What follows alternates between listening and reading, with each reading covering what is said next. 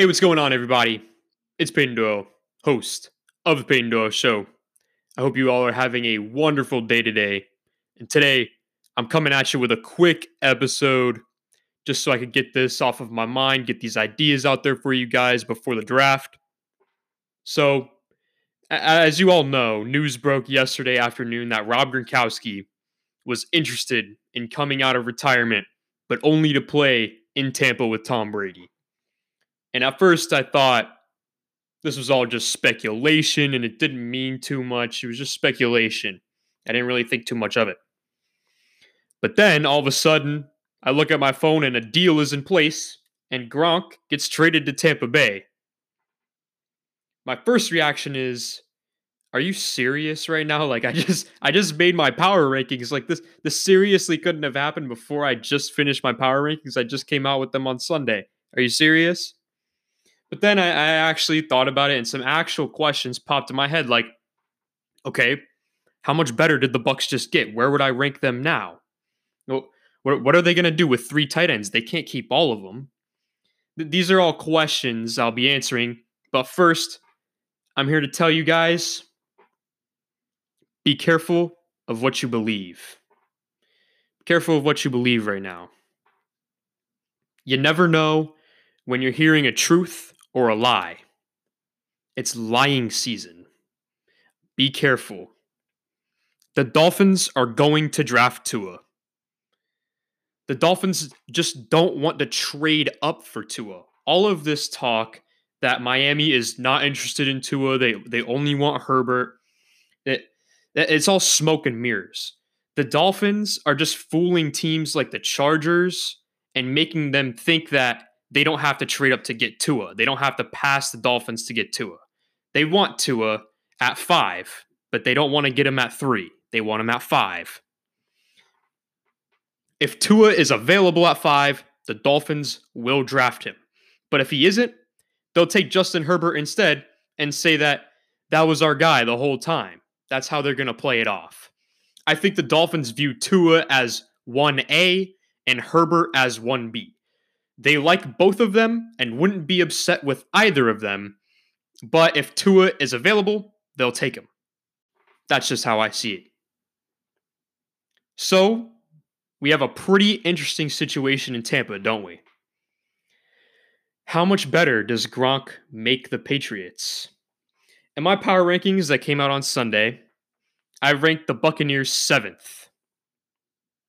Today, I now would push them to 4th. They're better than Green Bay now. They're better than San Francisco, and they're better than Seattle now. Gronk is going to add a whole new dimension to that offense. Cameron Brate and OJ Howard are both nice, but they're obviously not Gronk. Brady has always loved Gronk. Gronk has always been his favorite target, and his play has always been better when Gronk is on the field. Gronk also is pretty good at run blocking as well. So that's going to help their not bad running backs, but I'd say like mediocre running backs. Ronald Jones is okay. That's going to help them out because now they have a tight end who can run block for them. This offense is going to be dynamite now. They'll be able to destroy you on big plays. They're going to be explosive. And now they're going to be nearly unstoppable in the red zone when it counts. Tampa Bay's offense is going to be out of this world. It's going to be explosive this season. That's why I'm moving them to 4th now. I don't think they're better than Baltimore. I don't think they're better than New Orleans. And I still don't think anybody's better than Kansas City. But they definitely moved up on the list, and they're definitely closer to winning that Super Bowl. But what are they going to do with 3 tight ends? I say that they're going to trade away OJ Howard. OJ Howard caught less touchdowns and had less targets than Cameron Brate last season. I understand that OJ Howard has more potential, but he also has more trade value than Brate, even though Brate was more important to his team last season.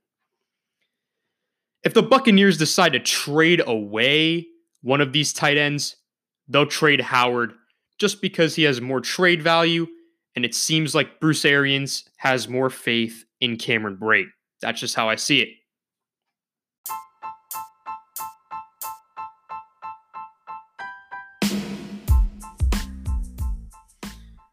So that's it. Don't believe everything you hear. If Tua is available at 5, he'll become a Miami Dolphin. Tom Brady just brought his favorite target with him to Tampa, and there might be a tight end on the trade market in Tampa as well. I know this episode was fairly quick, fairly short.